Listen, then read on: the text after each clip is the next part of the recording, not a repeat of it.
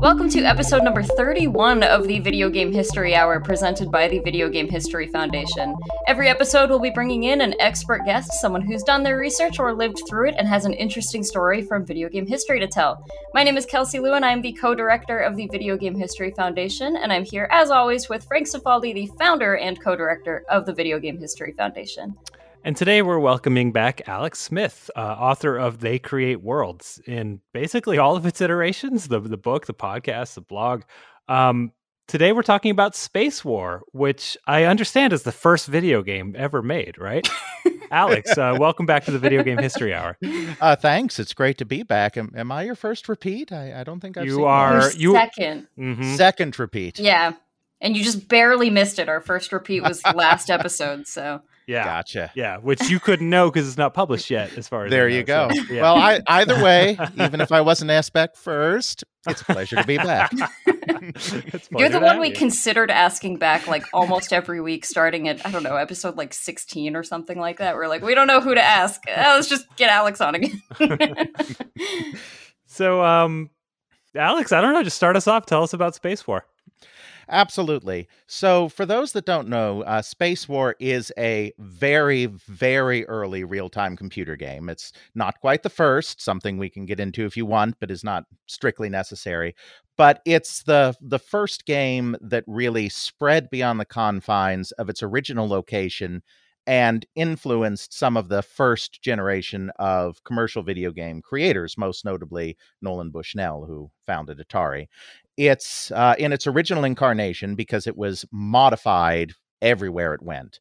But in its original basic incarnation, it's a game in which you have two spaceships out in open space orbiting a sun, which exerts a gravitational force.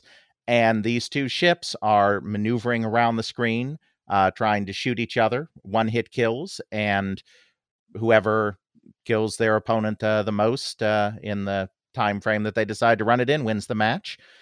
It was created for a system called the PDP-1 by the mini computer company Digital Equipment Corporation. Today, some people incorrectly call the PDP-1 a mini computer, though it really predated the whole mini computer concept, but it was still an incredibly cheap computer for its time. It was a $120,000 computer at a time when mainframes still usually set you back at least $1 million, if not $2 or $3 million. It was merely the size of two refrigerators. Exactly. So is it more accurate to just call it a cheap mainframe? Like, is that the distinction? I guess it's more not a mini computer because it was created before that concept kind of solidified. So it's somewhat legitimate to call it a mini computer today, just in comparison to what it was up against. So, and well, I think, for the sake of listeners who, have maybe no concept of computer history, only video game history. Sure. We're talking early 60s here, right? Like literally 60, 61, something like that. Exactly. And what is a computer right now? What are they actually for? Sure. So a computer in this period of time is not generally something that would be very exciting to play a game on. Most of them are these huge machines that can take up anywhere from the size of an entire small room to the biggest machines even taking up as much as half an acre of space. We're talking about really large machines, and it's just banks upon banks upon banks of circuit boards and tape decks and blinking lights. And most computing in this time is done through a process known as batch processing, which you take a bunch of... processing. Yeah, like Sonic. Blast processing. A little bit different than what Sega may or may not have done. But in batch processing, what you did is you had a stack of index cards or a long roll of paper or magnetic tape, and this would have data on it sequentially. And you would have a giant hopper or a giant reel, and you would feed all of this information in sequentially all at once. The computer would take some time, some lights would blink, so you would hopefully think it's doing something. And after a period of time, it would spit a result out at the end, and it would either do what the program was meant to do, or it would say there's an error in your program and we can't do anything. And that was computing. It was not interactive in any way in most places. And the Digital Equipment Corporation and its PDP-1 computer came out of MIT, actually. The founders of DEC, Ken Olsen and Harlan Anderson, were working on a MIT US government collaboration called Whirlwind, which was the very first real-time computer, which when we're talking real-time, what we're talking about is something where you make an input, like say, press a key, and nearly instantaneously, imperceptible to the human brain, you get a result. You hit a letter A, and a letter A appears on the screen. And I know what I'm saying doesn't sound like rocket science, but in 1951, it was literally rocket science because they were creating these computers to serve as command and control systems to identify, detect, and interdict Soviet missiles. That's the whole point of the Whirlwind project at this time. Well, and I do want to back up one sec because you mentioned a display there, and that's not something that's standard on all computers at this point, right? Exactly. That's an excellent point to bring up, Kelsey. The Whirlwind did have a display, but most computers at this time didn't have what we would call a display. It may have a paper readout of some kind, perhaps a teletype, but it wouldn't have a monitor. It wouldn't have a screen, which meant computing was very different than as we did it today, because it was put a bunch of cards in a hopper and wait and get the results on a printout of some kind. No keyboards, no screens, certainly no mice way in the future. So it's basically just a really elaborate calculator, essentially, right? Exactly, in a lot of ways. So Whirlwind was a paradigm shift. This idea of creating a command and control system where you interact with in real time, and you even interact with a display, with a CRT, what we would call a monitor today. So that was the genesis of DEC. Then what Ken Olsen's kind of contribution is he was like, okay, Whirlwind is this big command and control system. It's meant to be used by lots and lots of people, and it's just meant to be controlling a large system. It's not really what we would consider personal computer use today. But Ken Olsen's breakthrough was, what if we took this idea of real-time computing that we have here? What if we use some of these fancy new technologies like transistors to shrink it down even more? Because Whirlwind was huge. And the SAGE systems that were built as the command and control systems out of the Whirlwind project, those were the half-acre computers I was talking about before. Let's make something smaller and more interactive, so maybe a scientist or an engineer in a laboratory setting can sit down at this computer and do some of their personal scientific or engineering calculations on a computer that's real-time like Whirlwind. We're still not talking personal in the sense of one computer per person, because like I said, it's still a $120,000 computer in 1961 money. So that's a significant outlay. But at least you can have something a little smaller and a little more intimate that a person can run their own experiments on. And that's what led to a prototype computer at Lincoln Labs called the TX0, or TIXO, as it was commonly called, TX-0. And the TIXO served as the prototype for the PDP-1.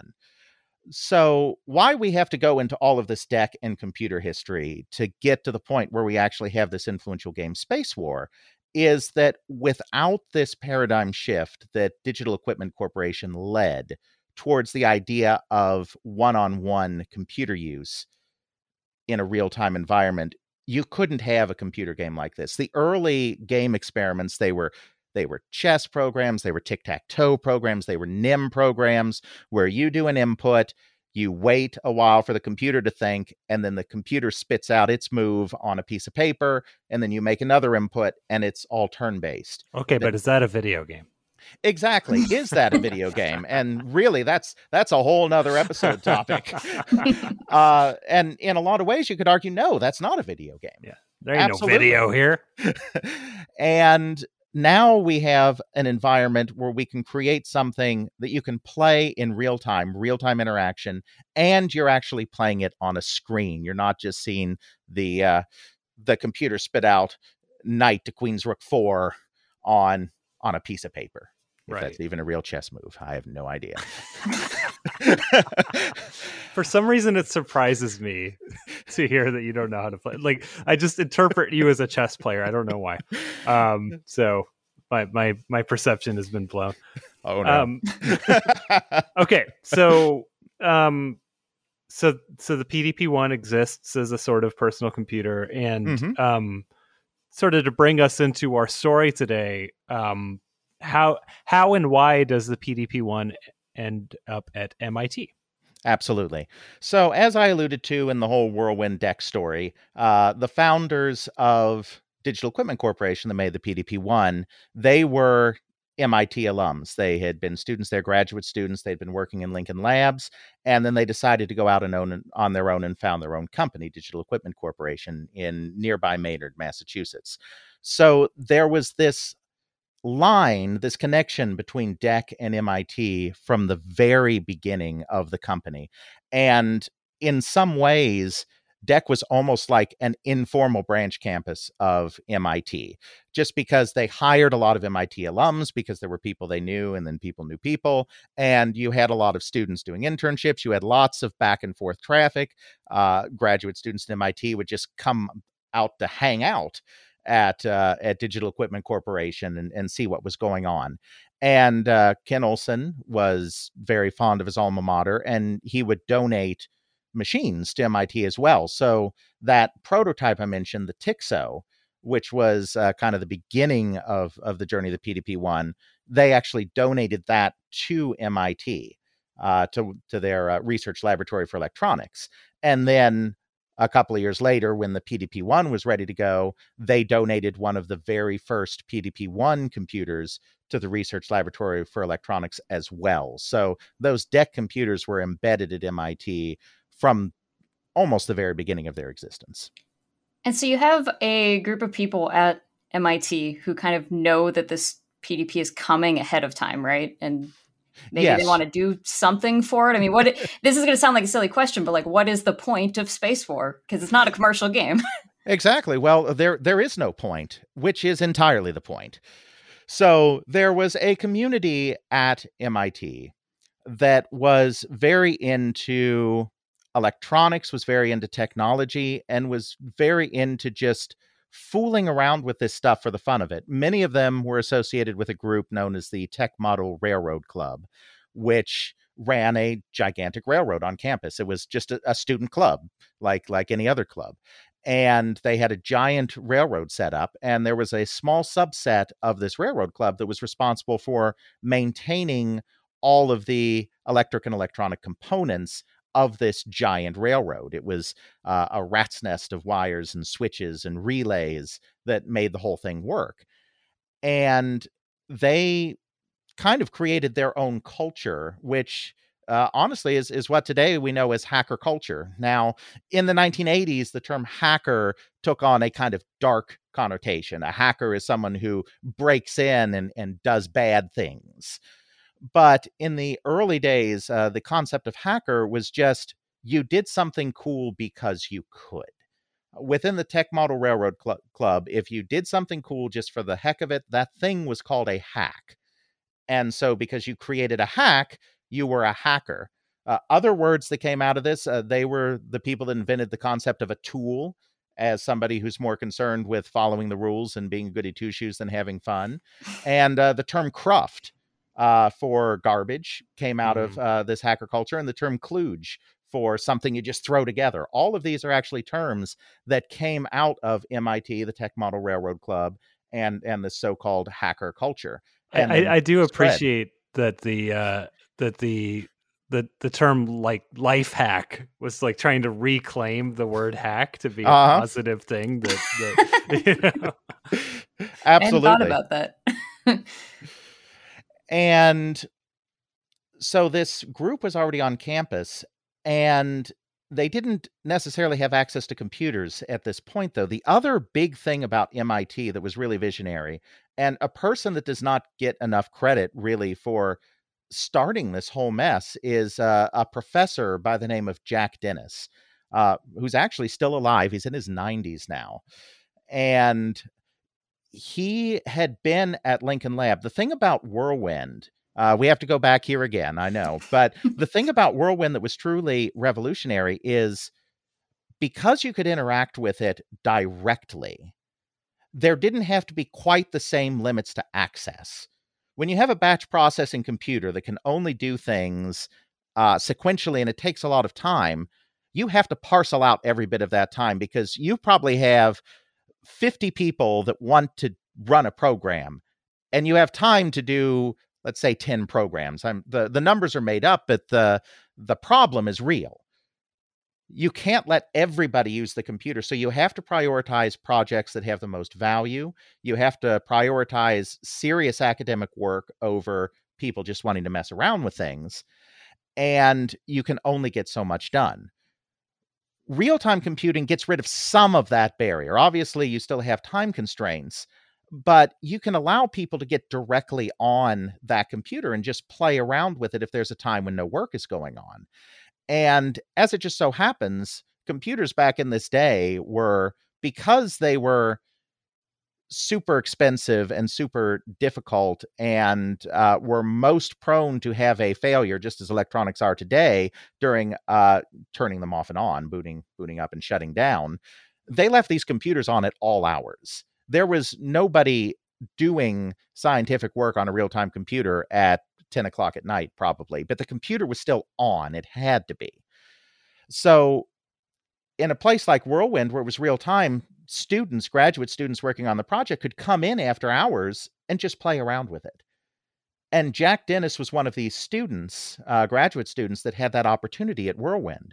So when the Research Laboratory Electronics, the RLE, which I'll call it henceforth, because that's a mouthful, when the RLE got the Tixo computer, Jack Dennis was like, it was really rewarding for me, and I think valuable for the project, that a student like me was able to fool around with Whirlwind after hours.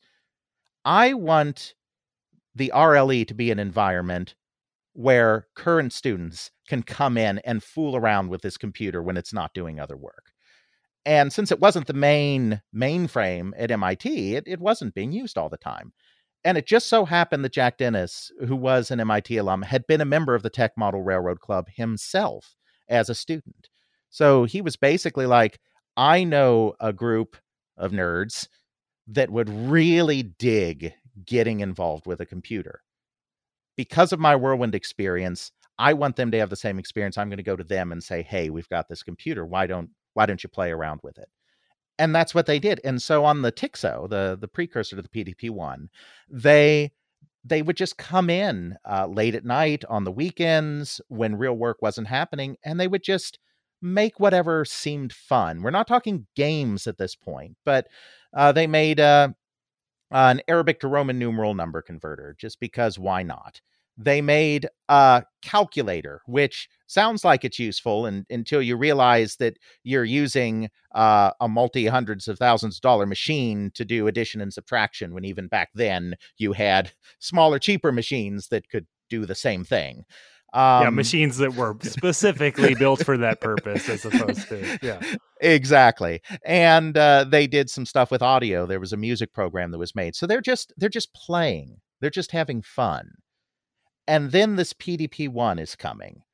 And the PDP-1 is more capable. It has more memory, and it has even a better display. The display on the PDP-1 and on the Tixo is what's called a point plotting display.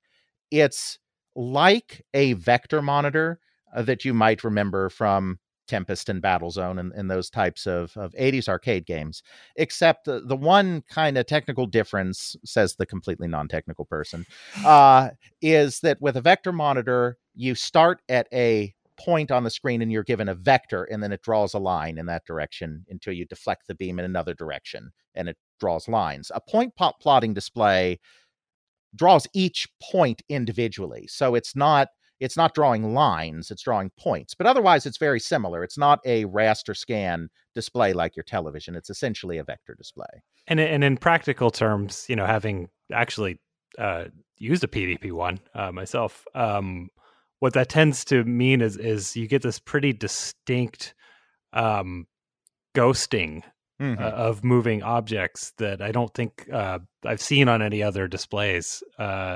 Where, I mean, for example, if you're moving around the ship in Space War, it's very asteroids like. You kind of tilt and thrust, and as you're thrusting, there is this sort of like comet trail that naturally happens behind you as a result of the display. And it's a really interesting look because you see it sort of fading out toward the back and getting stronger as you get to your ship.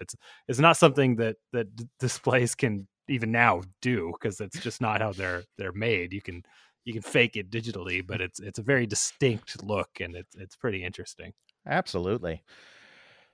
So with this brand new shiny computer came this real desire to do brand new shiny hacks. And at this point, our first protagonists are actually not part of the Tech Model Railroad Club, though they'll come into play later. Though without that hacker culture already existing, Space War would have never happened. And this is something that actually confuses a lot of people. I recently did a blog post. You mentioned my book, and I've been doing a series of annotated blog posts where I kind of go more in depth on some of the material that I covered in my book. And I recently did a blog post kind of exploring the timeline of Space War in a little more depth, just because there is a lot of confusion in the sources. Because a lot of sources assume that there was this Tech Model Railroad Club, and then there were these MIT students, and then therefore MIT students from the Tech Model Railroad Club created Space War.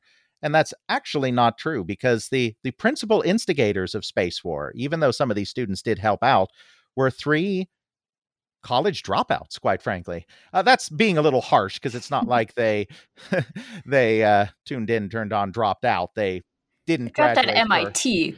Or Exactly. Harvard, I mean, there's a couple of places they went to, right? Yeah, MIT and Dartmouth. It's not like they just dropped out. There were reasons that they didn't end up graduating, and they ended up all having long, successful careers in tech. Thank you. I feel better for having done this myself now. Are you an MIT dropout, Frank? No, I'm a Community College of Southern Nevada dropout. Anyway. And but it was not actually the students. The 3 initial movers were these people that were not students, and these were 3 friends by the name of Martin Graetz, Wayne Wheatonen, and the most famous of them, Steve Russell. And I just want to stop there before I go further on the story. Personal rant. I just want to say for the record that Steve Russell was not an MIT student when he created Space War. He was never an MIT student at any point in his life, because every single Space War article, every single Space War documentary, every single Space War everything, except my book, says that Steve Russell was an MIT student. For real? Yeah. Oh God. And I said in my blog post, I made the joke that I fully expect at this point, when he dies, his tombstone's going to say, "Here lies Steve Russell, famous MIT student." It's that pervasive. And he had actually gone to Dartmouth, and he didn't graduate from Dartmouth. He did all of the coursework except a senior thesis. There was a required senior thesis at Dartmouth. He didn't do it, and so he never got a degree. At that point, he came to MIT as an employee of the new artificial intelligence laboratory, founded by John McCarthy, literally the founder of the AI discipline. He's the one that coined the term artificial intelligence as a field of research. So he came to the AI lab as an employee, worked there for a couple of years, did join the Tech Model Railroad Club. I don't know how that works. It was a student club, but I guess they probably didn't care. They were like, okay. Did anyone check? I mean, you might have just been able to walk in and know it's going to be like, "Show me your papers. Are you really a student here?" Exactly. I mean, he loved trains. He loved trains going all the way back to his childhood. So he joined the Tech Model Railroad Club. His name is on the rolls. We know he was there, but he wasn't a student. He did that for a couple of years, and then he left for Harvard. He was not actually at MIT during the creation of Space War. He created it there because he still hung out. Again, nobody cared. It's like, oh, there's that Russell guy again. But he was a Harvard employee, and when he went to Harvard, he met a couple of MIT, not really dropouts, but non-completers, we'll call them, I guess.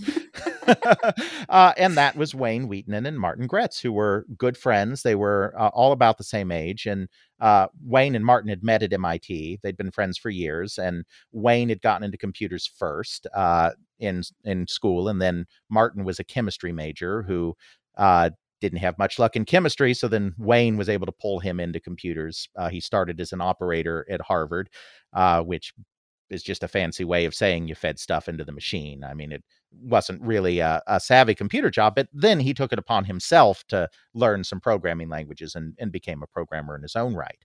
So these three are at Harvard. Then Gretz gets dismissed from the Littauer lab at Harvard, where they're all working. He knows Jack Dennis because Jack Dennis and Martin Gretz were also both big sci-fi people. And when Martin Gretz was at MIT, Jack Dennis was running a science fiction club, a science fiction book club on campus. So that's the connection there. Gretz gets a job working for Dennis at MIT. He's introduced to the TIXO, and he learns in the summer of 1961 that this PDP-1 computer is going to come to MIT. And so he gets his buddies, Wayne and Stephen, together, and they have a brainstorming session sometime in the summer of 1961. At this point, it's impossible to pinpoint when. It's not like they kept minutes of their meeting or anything like that. But we do know it was summer because Wayne was called up to active military service in the fall. And so it couldn't have been the fall because he was gone. And this was something you brought up in your article about how, I mean, there was really no sense of when this meeting was until you had that specific recollection, right?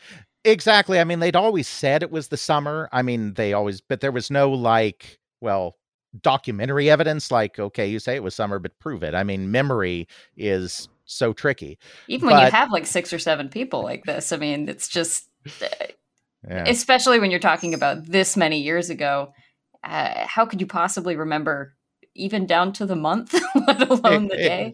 Exactly. I mean, you get 6 people together and you probably get 10 stories. I mean, it gets worse the more people you throw into it. And, but then I actually tracked down Wayne. I'm pretty sure I was the first person to ever do an interview with him.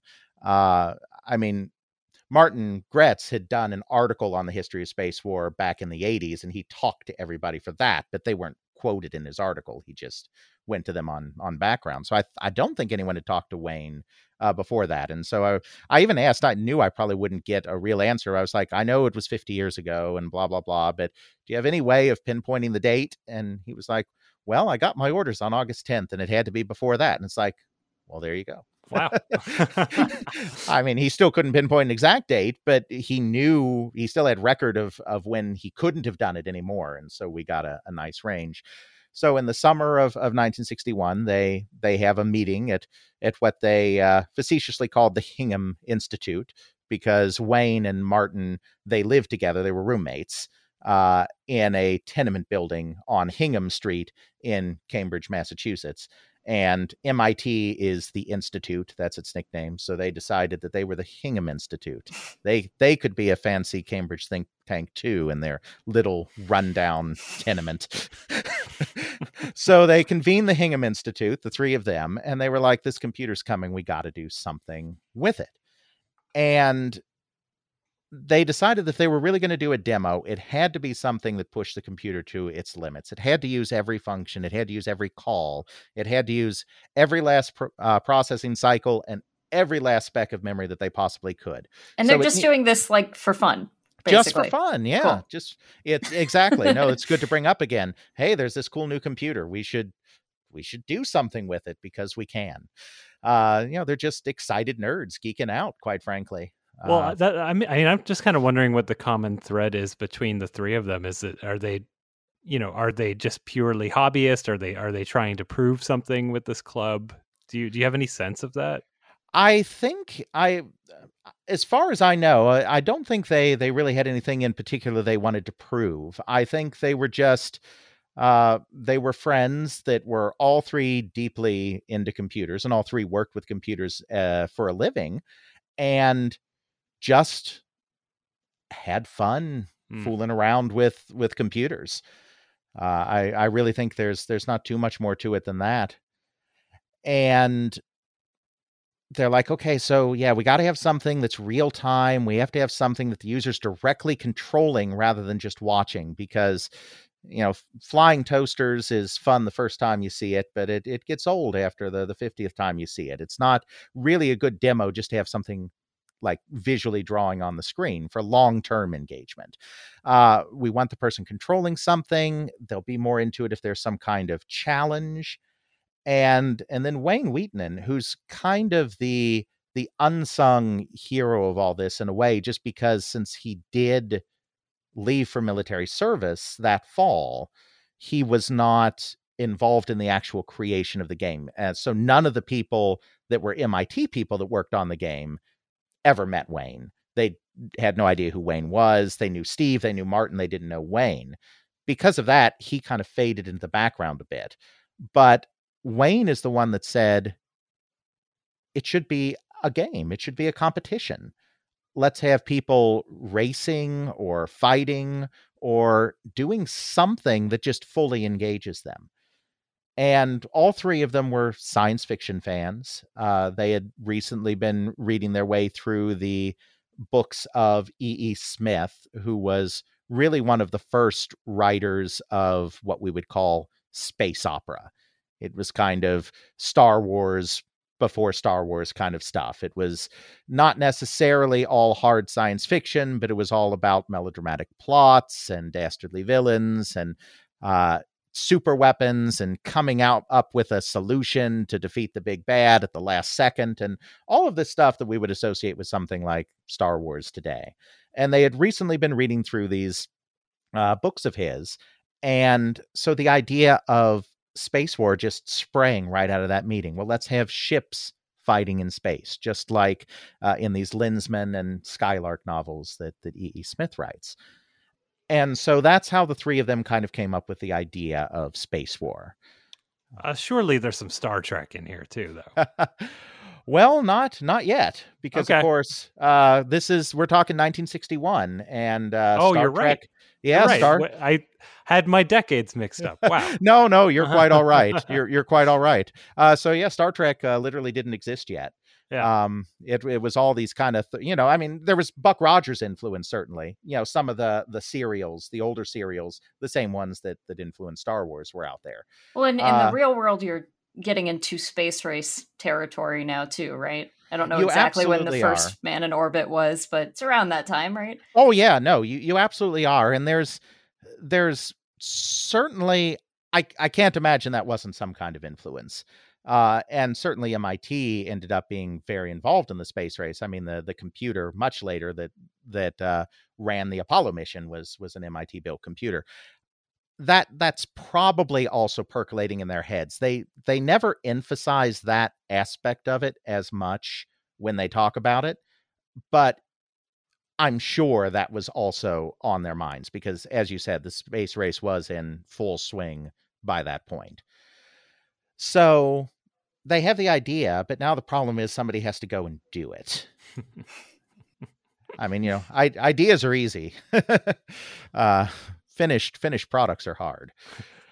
Well, especially in software development, folks. If you've ever thought, I have a great idea for a video game, that is not a useful thing to anyone. Like, they don't hire ideas guys. They don't hire studios? idea guys. No, I'm sorry. Yeah, you actually have to do the work. Exactly. Well, Wayne couldn't do the work. Not only did he have no real connection to MIT anymore, despite being an alum, but he's getting called up to active service because he's a reservist, and the Berlin Wall crisis is happening right at this time. So the U.S. bulks up its troop levels in Europe, and then it calls up reserve units to fill those slots domestically. And so Wayne's gone. Martin could maybe theoretically do it, but by the time they've come up with this idea, by the fall of 1961, his work for Jack Dennis is done, and he's in a completely different MIT department in a completely different building. So he's still an MIT employee, but he doesn't have the same level of connection with the RLE that he had had previously. So that leaves Steve Russell, who is, I guess, not known as Slug for nothing, though he that was his nickname, Slug, and it's been tempting to use the Space War story as saying, well, it's obvious why he was named that, though that's not necessarily true. The way Steve himself tells it is, when I was a freshman in high school, people started calling me Slug, and I have no idea why. And it just kind of stuck. But he was not at MIT regularly anymore. He was still at Harvard. He came by to hang out, but he wasn't a regular employee there. So he was around, but he wasn't necessarily enthusiastic about actually putting in the grunt work himself to make this work. But he starts talking it up. He's like, oh yeah, me and my buddies, we came up with this idea for a demo, and it's called, I don't know if they really called it Space War yet, but we'll say he did. And it's called Space War, and it's spaceships fighting, and it's really cool. I think it would be great if somebody did this on this PDP-1. And then wait, is this the first idea guy in yeah, video he's the games? first ideas guy. Exactly. And some of the people in the Tech Model Railroad Club and at the AI lab next door were like, you're right, Steve, or you're right, Slug. That is a really great idea. You should do that. And he's like, no. I don't want to. I wouldn't know where to begin. I've never used this computer. The math is hard. I mean, this is something you guys should do. And they're like, no, Steve, this is your idea. Go right ahead. Go. We'd love for you to do this. And so that went back and forth for a bit. There's also the matter that the display wasn't even there yet, which was a problem. The computer arrived first. The display was an optional component. Not every PDP-1 shipped with the display. And so they got the computer first. And that was there for a couple of months before they got the display. So they had a lot of time to argue this back and forth where nobody could do any work. So it was kind of a moot point. And this display thing, I actually do want to pause on this real quick, just because I thought your story of finding out this part of the story was so interesting, because pretty much everyone you talked to remembered them as being there at the same time, right? Exactly. So I should bring up, this is a good place to bring it up, that when I'm not doing my day job or writing books or doing podcasts, I'm actually part of a Smithsonian initiative called the Video Game Pioneers Archive. And this organization is out of the Lemelson Center of the Museum for American History. And Chris Weaver, who was the founder of Bethesda Softworks, but is really more of an academic than he is a business mogul. He's an MIT professor himself now, and he is the head of this project for the Smithsonian. And he tapped me because of some of the work I was doing to be his head researcher. So what we're doing is oral history interviews with some of the foundational figures within computer games specifically. That's the focus of this project. It's not really getting into coin op, and it's only a little bit getting into console stuff. But the idea is to do really in-depth oral histories. Many of our oral histories have run for 6 hours or more, and get some of these stories of these early pioneers on the record. Some of them have been interviewed before, even by other oral history projects, but not all of them. And even when they have been interviewed before by oral history projects, not necessarily for 6 hours. So this is something I'm very involved in. And a project that we were able to do is actually get all the living creators of Space War, which is all of them but one, actually. Only one person involved in the creation had sadly passed away before this event. All 8 of the living people involved with this together in a room. And we did oral history interviews with them separately. Not our typical 6 hour, because none of them went on to do anything in the video game industry after, so there was not as much to talk about. But we did interviews of about 2-3 hours each with all of them, and then had a big panel event that was open to the public, back when the Smithsonian was open to the public. And you're missing a really cool part of the story, which is that this is the first time all of these people had been in a room together, which kind of blew my mind. Literally the first time, because as I said before, Wayne wasn't part of the whole MIT side of things. So like the MIT people had all been in the same place before, presumably at the same time, but not with Wayne. So this was literally the first time all of these people had ever been together. And it was the first time many of these people had seen each other in like 40 years. And we did a big panel event. Jack Dennis was also there. He wasn't one of our oral history people, but 90-plus-year-old Jack Dennis made the trip down to DC and was in the audience and talked for a couple of minutes. We invited a lot of industry people to show up as well. Ed Fries was there. Warren Robinette was there. David Crane was there. In fact, it's great. I hope they put video up on this someday, because it was really fun seeing David Crane come up to the microphone during the question and answer section and geek out over Space War. It's so fun to see people in the industry geeking out over some of the people that even predated them in the industry. So that was a really fun moment. I also have a brief David Crane Smithsonian story that I enjoy, which is I was at the opening of the Smithsonian's Art of Video Games exhibit, as was David Crane. And one of the games exhibited at the Smithsonian American Art Museum was David Crane's Pitfall. Mm-hmm. And so when I said hi to David, I was like, David, your art is in the Smithsonian. And his reply was, well, it's not really art. It's actually engineering. That sounds about right. Well, that's we'll close the book on that case. Video games are not art, they are engineering. You heard it from David Crane. Engineering is not an art. It's something else. It's a science. Exactly. Just okay, so where were we? So Slug. Yeah. So they have this idea for making this game, and Slug doesn't want to do it. Oh no! We were. I do remember where we were getting. We were getting to the monitor. Yes. I we've got a real Shaggy Dog story here, but we're getting there. So we had the opportunity to get all of these guys in a room, and it was fascinating to see how kind of their recollections influenced each other's recollections. This is why we interviewed them in isolation first, because they start hearing other people's stories and they're like, oh, maybe they have the right of it. And then their stories actually start to change. It was interesting to see, and it was just in small ways. It was small details, but it was interesting to see how the story changed a little bit from when we interviewed them individually to when we did the panel, because the panel was after we had interviewed most of them. But yeah, almost all of them said that, because we asked them, because I knew this already, I had court records, depositions that showed when particular parts of this computer were installed, because the person at MIT that was responsible for maintaining the computer, John McKenzie, brought the logbook with him to the deposition. So even though the logbook, I don't have scans of the logbook itself, they were reading from the logbook. And so we know from the logs exactly when the monitor was installed. It was installed in December, which was a couple of months. Wait, so you're like testing them?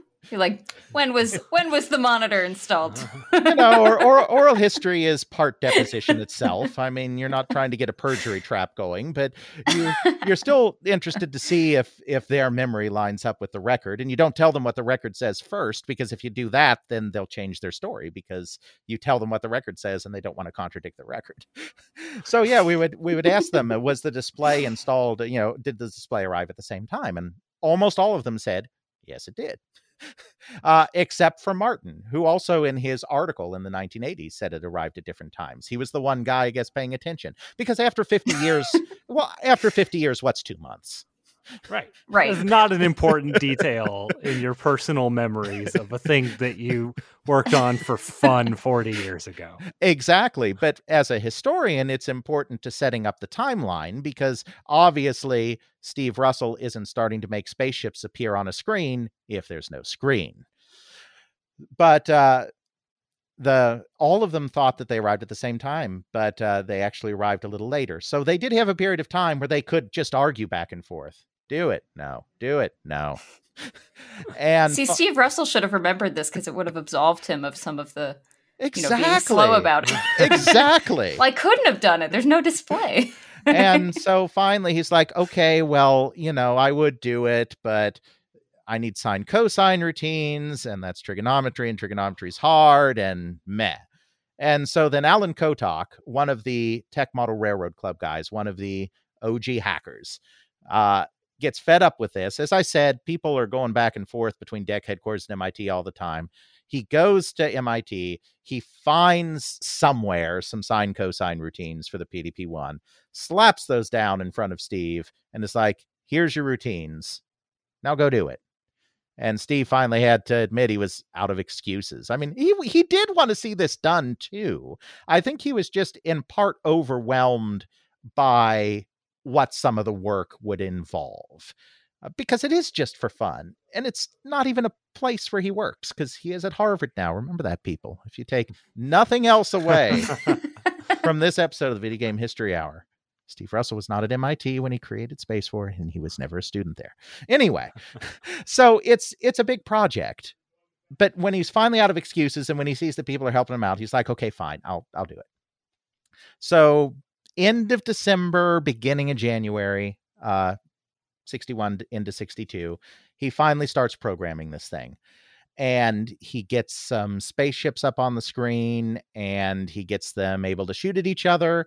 And, it's kind of neat, but it's still kind of basic. And this is where kind of the whole legend of the MIT hacker scene is born here, because basically what happens at this point is you get the first modding community. You get a group of people who are like, okay, you've come up with a kind of interesting game, but this part of it's really lame.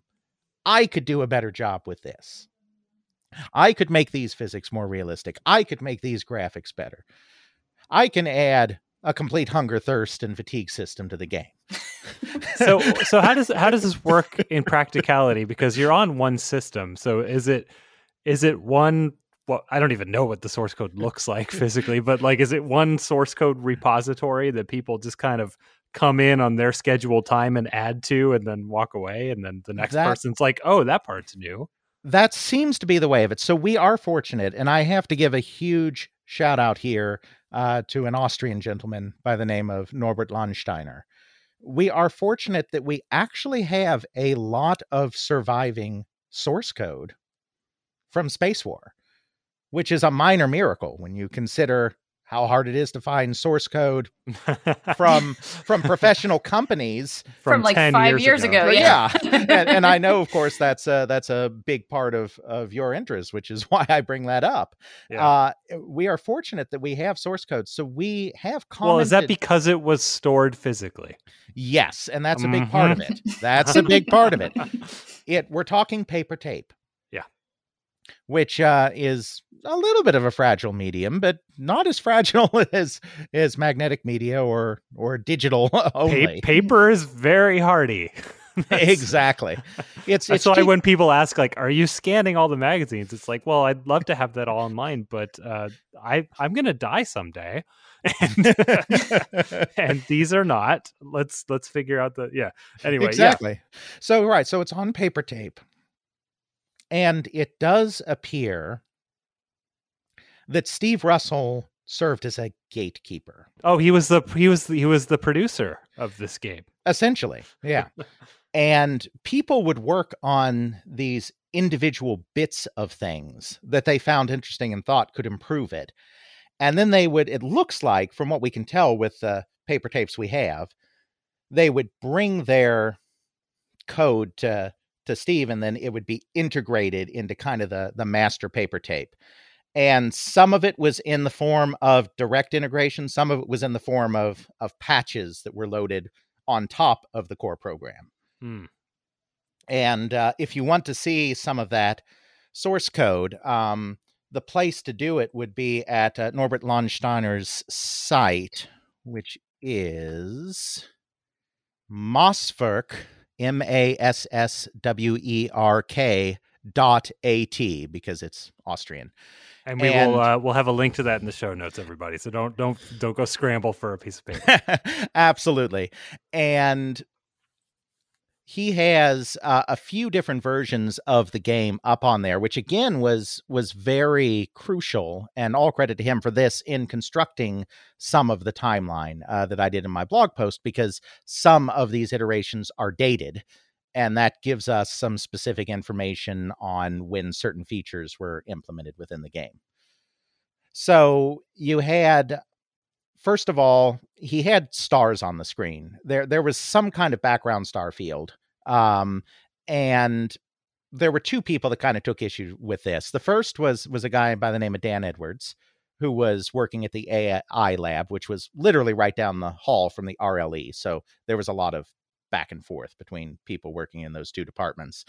And Dan Edwards saw that there was this point of light kind of in the middle of the screen that was a star. And he was like, well, if there's a star in the middle of the screen, it should do something. It shouldn't just be blinking there. There should be gravity. And I think that would make this game more interesting, because now, instead of just like aimlessly floating across the screen through space, you have a central point that is exerting an influence. A, you can't run into it because it'll burn you to a crisp, but B, it also affects the way you travel through that part of the screen.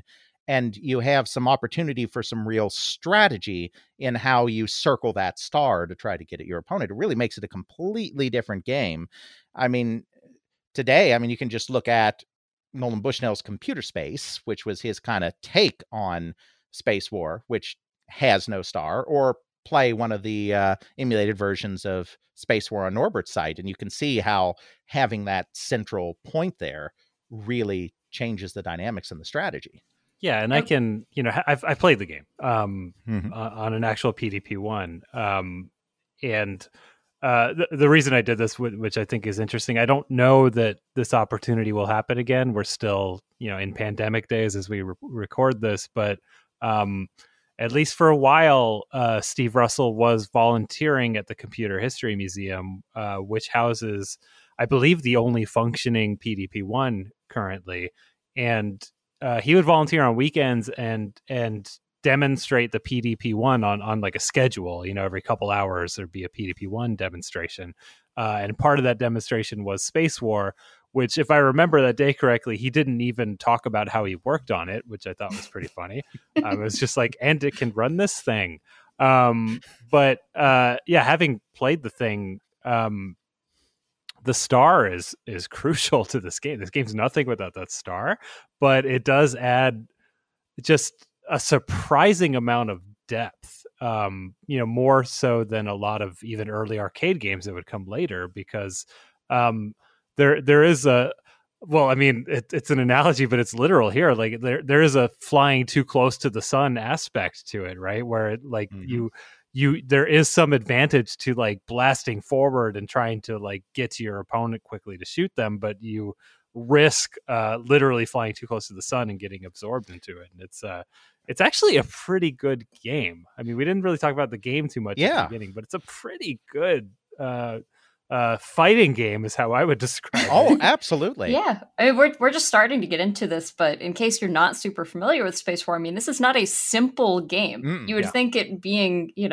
this early on, that it would be a very simple, kind of archaic game, but it has actual game design thought into it, and physics and all kinds of things that seem more sophisticated than like you said, many games that came after it. Exactly. It's truly amazing how fully formed this thing was at such an early date, which is why I think it spread so widely relative to computer users in the 1960s. I mean, we're not talking Space Invaders spread here, but it was the Space Invaders of its day amongst the very, very small subset of people that could actually access this thing. And so, he wanted a star, and Russell was like, that's a great idea, but, I'm really not doing that, because that's even more complicated math than this sine cosine nonsense. And that truly, honestly, is beyond me. And so Dan Edwards was like, okay, fine, I'll do it then. Yeah, sure. And so he came up with that entire thing, which was then integrated, presumably by Steve Russell, into this kind of master paper tape. Dan Edwards, incidentally, he didn't go on to a career in video games, but he did go on to a long and distinguished career in cybersecurity. And he is the person that came up with the term Trojan horse for a malicious program masquerading as another program. It's so funny because there's just so few people working on computers at this time that it's like it's likely that one of them coined a term or came up with a thing that we still use today. Mm-hmm. Like if you talk to literally any of them. Absolutely. Yeah, all this slang is coming out of just the creation of this one game, basically. Well, I mean, I guess that's later, but yeah, that's later. But still, the genesis is there. Yeah. It's the same group of people. So, do you have a sense? I mean, maybe I'm getting too deep into the weeds here. No. If you're if you're working on something like the star system in Space War, do you know, like, is he starting with a base version of Space War and patching that in before, and then like taking that patch out and handing it to Steve? Or is he literally just working on like a star as its own program and then handing that to Steve to try to integrate? That's an excellent question. In the case of that specific thing, the star, I don't have an answer. Okay. In the case of some of the other implementations, though, it was the latter, where they were creating a completely separate program that would then essentially be a subroutine, I guess, of the main Space War program once it was patched in. So the other person is a great segue, actually, to the next person who thought the stars were boring was Peter Sampson, who decided that if we're going to have stars, they should be the real stars in the real placements and at their actual real brightness. This is what I'm talking about. Space War is not a simple game. I mean, you get a bunch of nerds in a room, and this is what happens. You also get one of the best names out of this ever. Exactly. Which is Expensive Planetarium. Expensive Planetarium. So Steve Russell then is human GitHub. Yes. In 1962. Yes. That's great. I love it. So Peter Sampson creates Expensive Planetarium. And this expensive naming scheme went back to the Tixo days. Like that calculator I mentioned was called Expensive Desk Calculator because they appreciated... Oh, was that a joke? Yes, exactly. Like yeah. They appreciated the irony that they were making a very complex and expensive thing do something that a much simpler and cheaper thing could also do. And so they would call all of their programs expensive this, expensive that. There was also an expensive tape recorder, which was a digital to audio, digital to analog converter, I believe, that was being created. They used expensive this, expensive that. And we know that in the case of Expensive Planetarium, that was a patch. So he went off and he wrote this whole star chart thing, which was, I forget what level it was accurate to, but it was accurate to a pretty fine level of detail to what the stars look like in the sky from Earth, not just in terms of their placement, as I said, but also in terms of their intensity. Because clarifying question real quick. So did the star in the middle of the screen come out of this, or is that the one inaccurate star in Expensive Planetarium? Right. So my understanding, I mean, nobody remembers the exact order of things necessarily anymore. And we don't have a date for the star chart in the code. We do for Expensive Planetarium, but not the star. I think the gravity came first. The central star, I think, came first. And the star chart came second. Because so there were the one random inaccurate right sun or star. Well, it might be our sun. Exactly. You could interpret it as our sun. So it's the center of what's going on, and then everything is around it. The reason I think that it probably came first is the earliest account of Space War's creation, public account, was an article in Rolling Stone in 1971. And in that article, Stuart Brand, Whole Earth Catalog fame, who also did this article, talked to some of the creators. And in that article, the sequence is mentioned as being Star first and then Starfield, the accurate Starfield. There were stars in the game before the accurate Starfield. They just weren't accurate. They were just random dots. Which I love this patch. This is a ridiculous patch. And exactly. And so since that's the earliest accounting, when memories were presumably the freshest, even though they could have certainly still already gone bad in 10 years, I kind of assume that was probably the order of things. But yeah, so to get back to what you were saying about how ridiculous it is, even the intensity of the glow. So since it's a point plotting display, you can make things different levels of brightness by just hammering that CRT at a specific point a certain number of times. The longer you hold it at a point, the brighter that point will be compared to other points. So he programmed it in such a way that if it's a star that's brighter when seen from Earth, you would hit that point a little more so that particular star is a little brighter, and so on and so forth. And it even scrolled. The Starfield even scrolled back and forth so you could get a larger frame. The screen, the gameplay screen was single screen. It's not like your ship scrolled. If you flew off one edge, you reappear on the other side, don't you? That's my recollection. Yeah. You reappear on the other side, similar to something like Asteroids. But the Starfield in the background itself could actually scroll to show more of the sky. So yeah, and this was all just because Peter Sampson was like, well, if we're going to have stars, let's have stars. And I mean, that's modding in a nutshell. I mean, if we're going to have bread in the game, then you should have to eat it to not die. I mean, that's it's like modding impulse. Right. It's not that much different than just like, I mean, you mentioned bread, but there are a lot of like, if you go to like Nexus mods or whatever, there's a lot of mods that are just like, the bread in Elder Scrolls isn't good looking. I replaced the texture and now there's better bread. Exactly.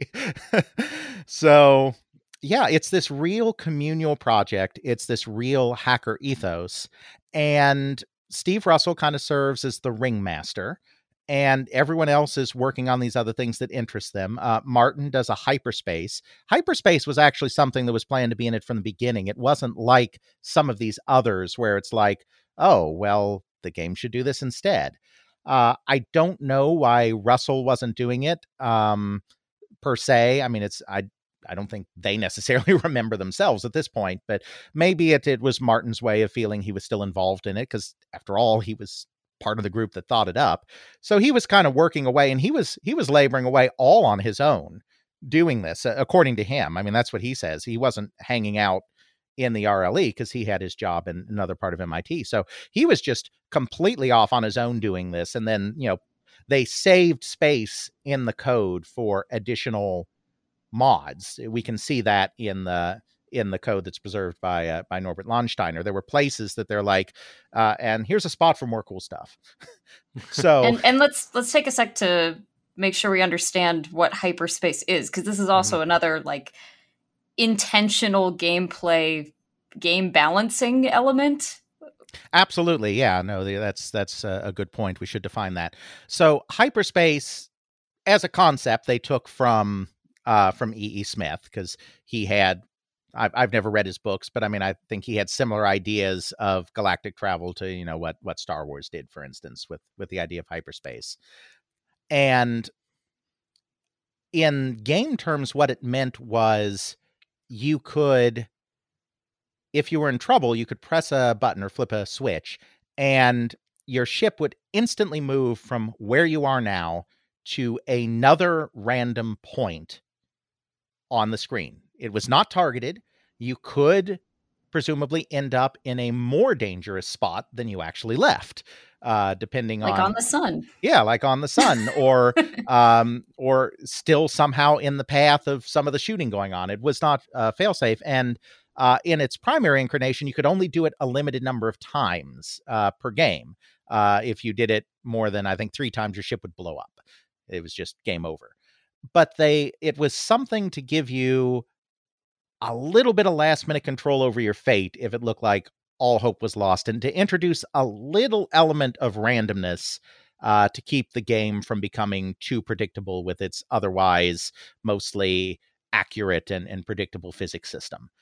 Yeah, and I mean, yeah, there is an accurate and predictable physics system, but it's also, let's be clear, like it's a pretty intense physics system with the way that you can orbit around the sun, that you can actually, like real astronauts, you can essentially slingshot off of orbits to gain speed and stuff like that, and I think that's why. I mean, maybe I'm jumping the gun here a little bit, but I think that's why Space War became, I mean, really the first esport, right? But it became a competitive game that stuck around quite a while and created things like tournaments around itself, because there was so much depth to this thing. Absolutely. It definitely fits into the kind of, easy to wrap your head around it, but incredibly hard to master. Yeah. And of course, another interesting element is that, we're not talking about a modern GUI interface here. We're barely even talking about a primitive, Apple II or original IBM PC, keyboard driven cursor interface. We're talking about a computer that is still largely operated through the use of toggle switches. That's the primary way you're doing things on this computer. There is a teletype for inputting programs. So you don't have to, like on an Altair computer, you don't have to flip switches up and down to do machine code. You can type in your code, but you're not really using a keyboard to control anything on the computer itself. You're using toggle switches. So you've got this really intense game where you're having to move stuff around and turn stuff around. Of course, it's accurate space physics, so there's no inertia. You don't need a joystick to guide your ship around, because basically your ship is going to keep moving in a direction until you exert a force in a different direction. So the movement is all based on rotating and firing thrusters. You don't need a continuous movement input to move your ship around. But still, flipping toggle switches up and down to fire things and to turn your ship and to fire thrusters, that's a lot. Well, we're talking 5, right? Like if you count hyperspace, right? Because it's clockwise, counterclockwise, fire and thrust and hyperspace. So exactly. It's a lot. It's a lot of fingers. A lot of fingers. And this computer isn't set up for continuous input like that. Even though it's real time, the creators aren't expecting you to do something that requires you to just be constantly flipping toggle switches. So you have 2 problems here. First of all, the switches aren't really rated for that. Yeah. And so you're going to have breakage. But second of all, it's just not comfortable, because you basically have to set your elbow on a table and while you're flicking toggle switches constantly. So there's a lot of sore elbows and there's a lot of equipment breakage. And so finally, another member of the TMRC, Bob Saunders, who's hanging around all this, decides that he's going to do something about this.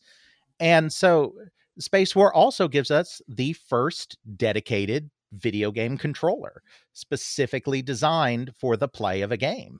Yeah. He goes to, because Teamwork has all sorts of parts lying around because they have to keep this railroad in repair. So he just goes to Teamwork, because he's also a member. He just pulls random bits of this and bits of that out. And they have wood and bakelite and other materials, because there's also scenery and car construction. I mean, they build all their own stuff. It's not like they're going down to the local hobby shop and buying a pre-made building or a pre-made train. They build everything. So he has industrial materials and he has electronics, and he fashions a couple of control boxes that you can interface with the PDP-1. And we know exactly when those were installed, because in that deposition, John McKenzie brought the logbook with him, and the logbook actually has an entry for when those controls were first plugged in to that computer. It's actually interesting how many dates we can exactly pinpoint for something that is that old that nobody at the time thought was specifically important to preserve the timing of. It's not like they had someone, an official chronicler that was writing down the dates for posterity. We just have a combination of logbooks and code annotations and, the occasional call up to active duty orders to kind of put everything in the right place, And we basically just have this because computers are so freaking expensive, right? I mean, it's the only reason they're keeping logbooks in the first place is because if something breaks, you want to know who to blame. Exactly. And it's an expensive piece of machinery. And you have to still dole out the time so efficiently that you have to have signups. So I would hope that those logbooks are still at MIT, because one thing about academic institutions as opposed to, say, corporations is they do tend to be better about preserving their own records.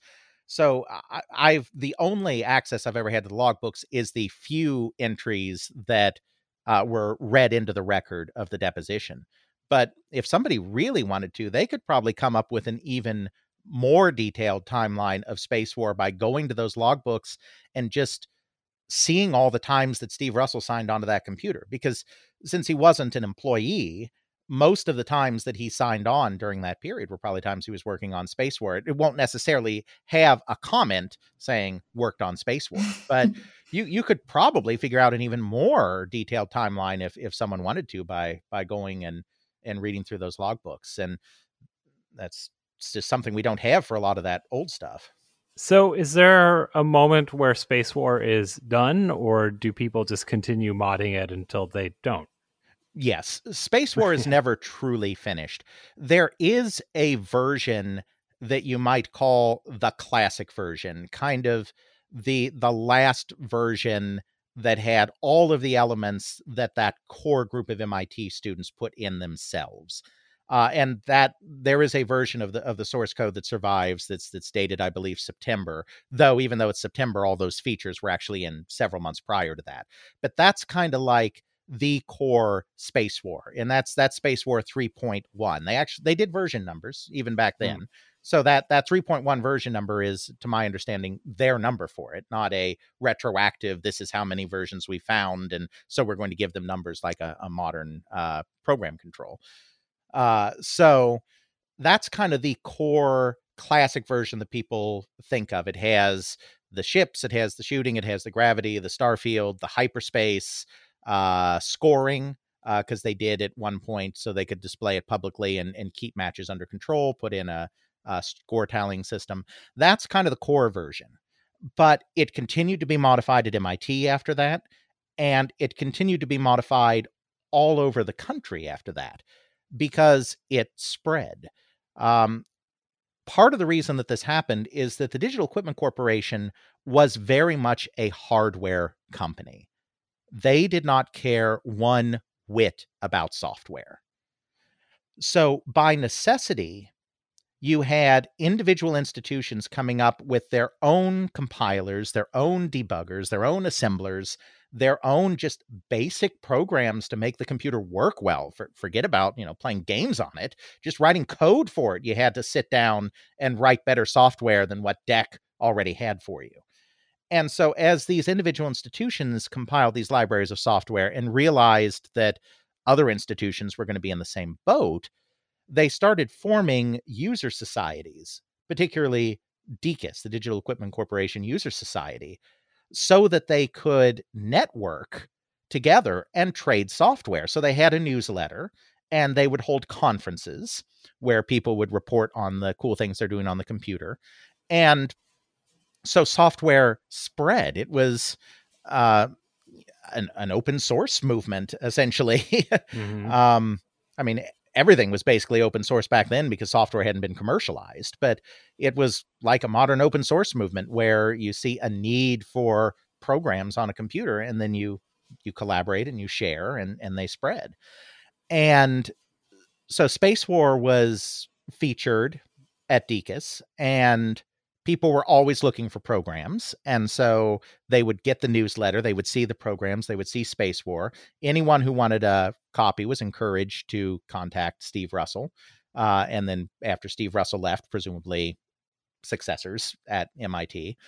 And also the people that played it brought it with them as well, because there was no intent to commercialize this by anybody that worked on it. Now, they weren't just altruistic hippies or something like that. They realized that trying to sell a program for a $120,000 computer was not really going to net them a lot of sales. And the value of software, quite frankly, as a distinct feature from hardware hadn't even really been established yet.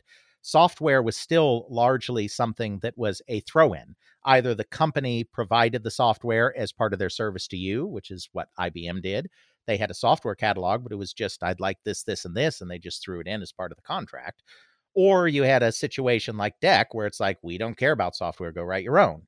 So the value of software had not been established. And even if there had been a value equation for software, there were like 50 PDP-1 computers and not all of them had a display. So there was no market for that. So it wasn't altruistic, but they gave it away because they couldn't make any money on it, even if they wanted to. And so it was brought by MIT students to other places. And that was really even more important than it appearing in the catalog, because it's one thing to be going through a list of programs and being like, there's this thing, Space War, and it's spaceships. And it's like, okay, maybe. I mean, that sounds kind of cool. It's another thing entirely to be like, guys, I was at MIT and I played this amazing game called Space War.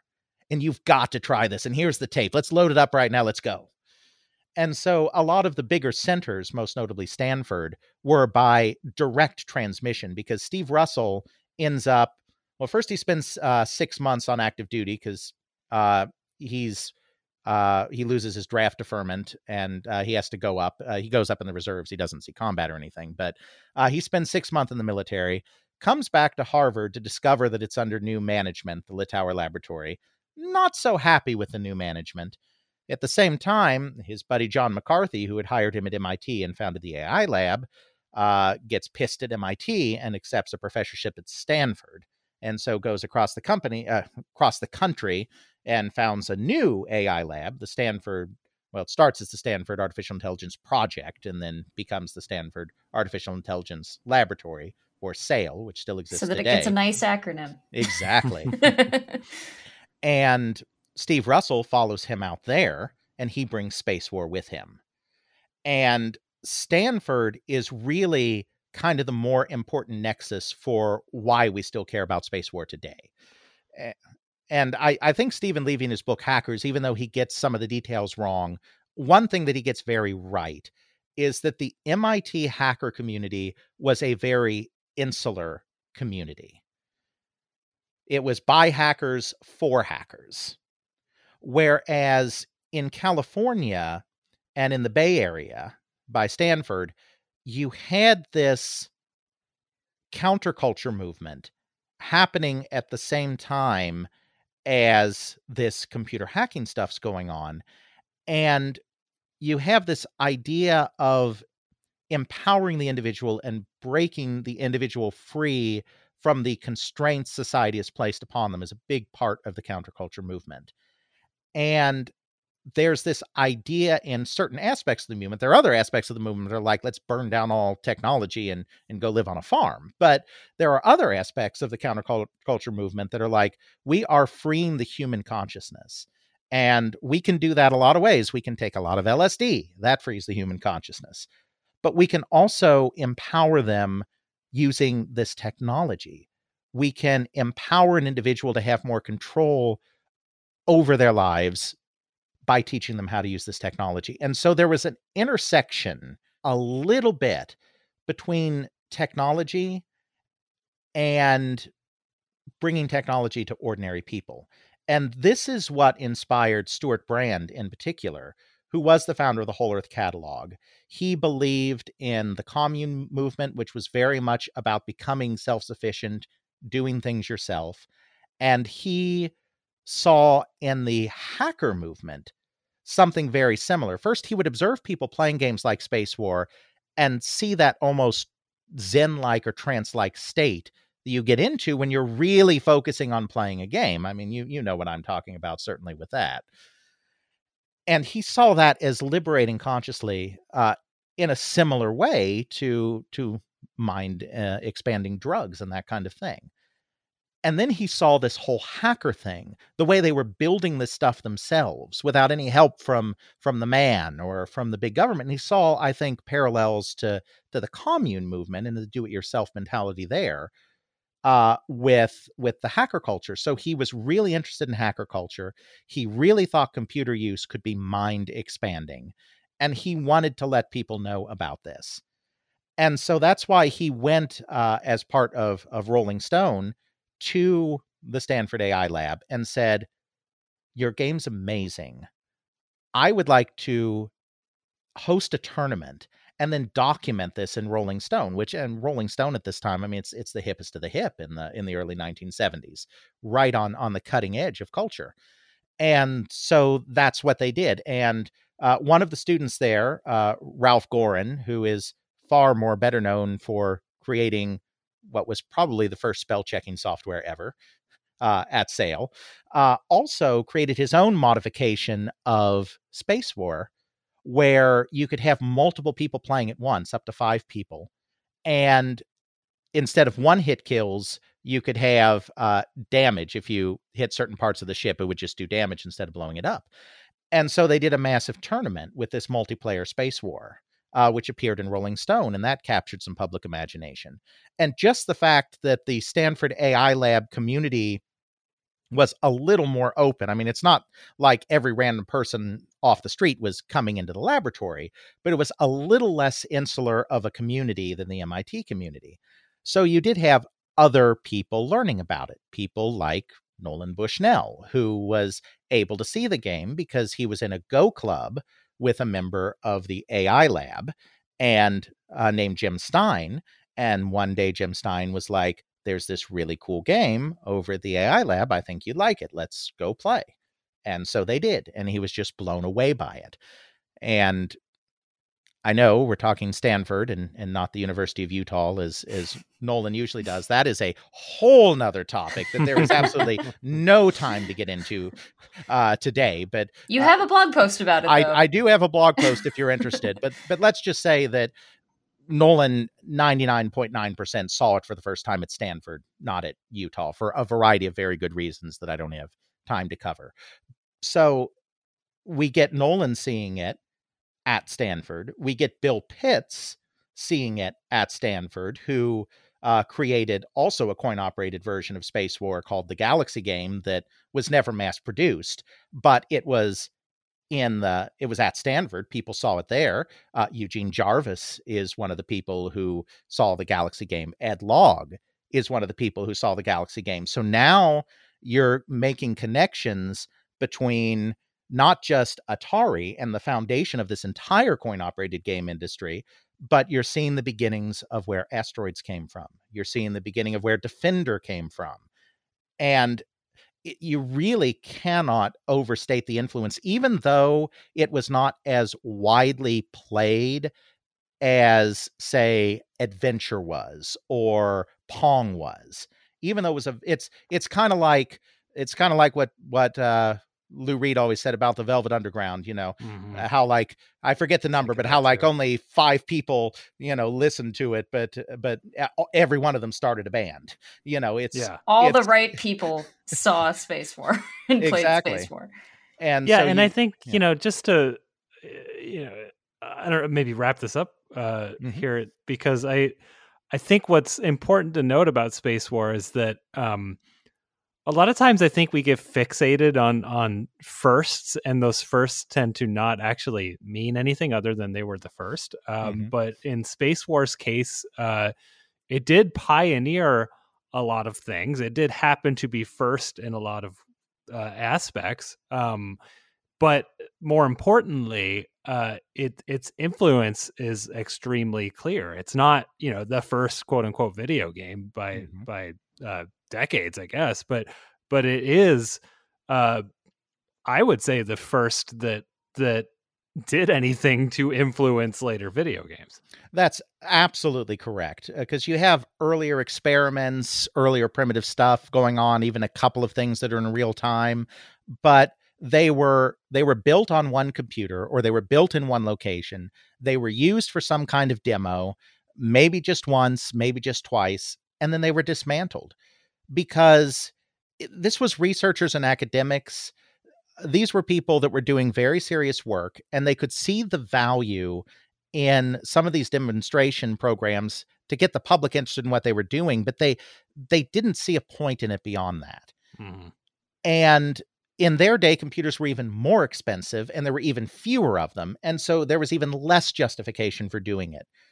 You needed that next generation coming up that were students that weren't drawn to it just because they were trying to solve world peace or something, that were just okay with being like, a computer is a fun toy. It's okay to just use it as a toy. And so that's why you get something that is longer lasting, because they didn't just build it for one demonstration and then we're like, and now we're scrapping it and now let's go back to our real work, boys. They were like, we've made this, and here's a copy for you. Here's a copy for you. Here's a copy for you. And then they go off into their careers. And like I said, they're like, I played this amazing game and you've got to play it too. And so then it spreads to other computer labs. And then those people, like with Nolan Bushnell, Jim Stein's like, there's this really cool game and you should see it. And so then it gets to even a third step removed, which are people that aren't even really working with computers for a living. Nolan Bushnell's an engineer, but he's not working with computers. And then you finally get an entrepreneur or two that's like, okay, this is fun. The technology has finally come down in price some. Let's make this something commercial that people can play. And Spacewar is the first one that takes that impulse all the way to that conclusion, which is, as you say, why I think it is truly, truly influential. You can look at it and say, well, it only inspired a couple of people, but when those couple of people are Nolan Bushnell, Ed Logg, and Eugene Jarvis. Yeah. That's a heck of a butterfly wing flap right there. Alex, has been great. Thank you so much for joining us today. Where can people find you and your work on the internet? Absolutely. So I do have my book, as I mentioned the last time I was here as well. They Create Worlds, the story of the people and company that shaped the video game industry, Volume 1. That is available from the publisher CRC Press, from Amazon and other major retailers. I won't give my huge spiel on price again, but I will just say, I know it's expensive. I know it's not for everybody, but it is comprehensive, and it does cover some stuff that I think has never been covered before in published form. So, well, then we'll give our spiel again, which is that if you care about this stuff, it's very much worth the price and you should buy it. Well, thank you. I have also, as I said, this is more recent. I wasn't doing this the last time I was here. I have started annotating the book a little bit, going a little more in depth. Sometimes it's going a little more in depth on a topic. Sometimes it's explaining the historiography of how I figured out certain things, and if there were multiple stories about something, why I trust this story over the other. I do those every Wednesday. I call them Worldly Wednesdays because I'm that kind of marketer, I guess. And you mean like how everything we do is the video game history blank? Yeah, right. So I haven't done one the past couple of weeks, but there should still be one again this week. It's generally every week, though I take time off sometimes. That can be found at my blog, which is actually called videogamehistorian.wordpress.com. Though the blog itself is also titled They Create Worlds, because I'm definitely that kind of marketer. And I've still got the podcast going. Also, They Create Worlds with my co-host Jeffrey Dahm. We do that twice a month on the 1st and the 15th GMT. So if you're in the US, it usually comes out late in the evening on the 30th/31st and the 14th instead. That's it's hosted at Podbean, tcwpodcast.podbean.com, but it's also on iTunes and Spotify and all the other major ones. All of these links will, of course, be in the show notes. Finally, one thing I do want to highlight that I didn't highlight before is that the Video Game Pioneers Archive is an ongoing project by the Smithsonian. They're not able to really throw a lot of money at it, so it's a very intermittent project. We try to do 3 or 4 or 5 of these interviews a year. Last year, obviously, we didn't. We were still able to do one. We were very fortunate to do a 12-hour Zoom interview with Ken and Roberta Williams. With Roberta, she came on board for that as well. One session? 12 hours? It was over 2 sessions. Okay. Oh my God. But the raw material was 12 hours. The transcripts are not available yet. I don't know what that'll cut down to, but let's be clear. This is a big deal. Like, Roberta doesn't talk. Yes. Yes. And we got her for like 12 hours. So that was fantastic. It's an ongoing project. You can learn a little more about it at the Smithsonian's website. I don't have the URLs off the top of my head, but those will be in the show notes. I pass those along. Also, some of the first transcripts are now available. They were posted in May of last year. It's not all of them yet, but it's the first 3 sets of interviews. So it's all the Space War interviews that we talked about, which are, again, interviews with 8 individuals, everyone who was still alive. Alan Kotok had passed away of cancer back in the aughts, but everyone else took part. We also have interviews with Nolan Bushnell, Ted Dabney, and Al Alcorn. Not done together. That would be fascinating if anyone had ever gotten the 3 of them in the same room, but they'd also probably all 3 not be alive anymore if that happens. So probably for the best. Ted Dabney, it's actually very poignant. We learned that he was dying of cancer when Lenny Herman, who did the book Phoenix and who's close with Ted, posted that publicly. I immediately emailed Chris Weaver and said, Ted Dabney's dying. If we're going to do this, we have to do it right now. And I'm proud of this, so I'm going to brag on myself a little bit. I served as the go-between. I'm not usually the guy scheduling the interviews, but I served as the go-between because I know Lenny, and so I got Ted's email from him and communicated with Ted, and then we had to figure out where to do it because he lives in the mountains of California. He couldn't come to the Computer History Museum with his age and health, which was like a 3-hour drive away. So I worked with him and with the pastor of his church because the church was a big enough space we could do this. And so we got all those details arranged. I was not on site, but we interviewed him in March of 2018. He passed away in May 2018. And he told Lenny after it happened, he called up Lenny Herman and was just so excited because he'd done some interviews before. I mean, the Computer History Museum did an oral history with him, but these interviews are meant to also be incredibly high production quality. I think they're even shooting in 8K, if I remember correctly, not even 4K. And so it's a professional film production crew of about 6 people that does this. And Ted Dabney was just so floored. He called Lenny and said, 9 people from the Smithsonian came all the way out to the middle of California just to talk to me. And I like to think that was, a little bright spot for him in the midst of knowing he was terminally ill. So it's really important work I think we're doing. It's meaningful work. And you can see some of the first fruits of that work on the Smithsonian website as well. And the show notes will provide the link to that. So, that's pretty much it. Great. Well, gosh, thank you again. This was awesome. Oh, and thanks for having me again. It's always a pleasure. Thanks for listening to the Video Game History Hour, brought to you by the Video Game History Foundation. If you have questions or comments for the show, you can find us on Twitter @GameHistoryHour or email us at podcast@gamehistory.org. Did you know that the Video Game History Foundation is a 501c3 nonprofit and that all of your contributions are tax deductible? You can support this podcast and all of our other work on Patreon or at gamehistory.org/donate. This episode of the Video Game History Hour was produced by Robin Kunimune and edited by Michael Carroll. Thanks so much for listening, and we'll see you next time.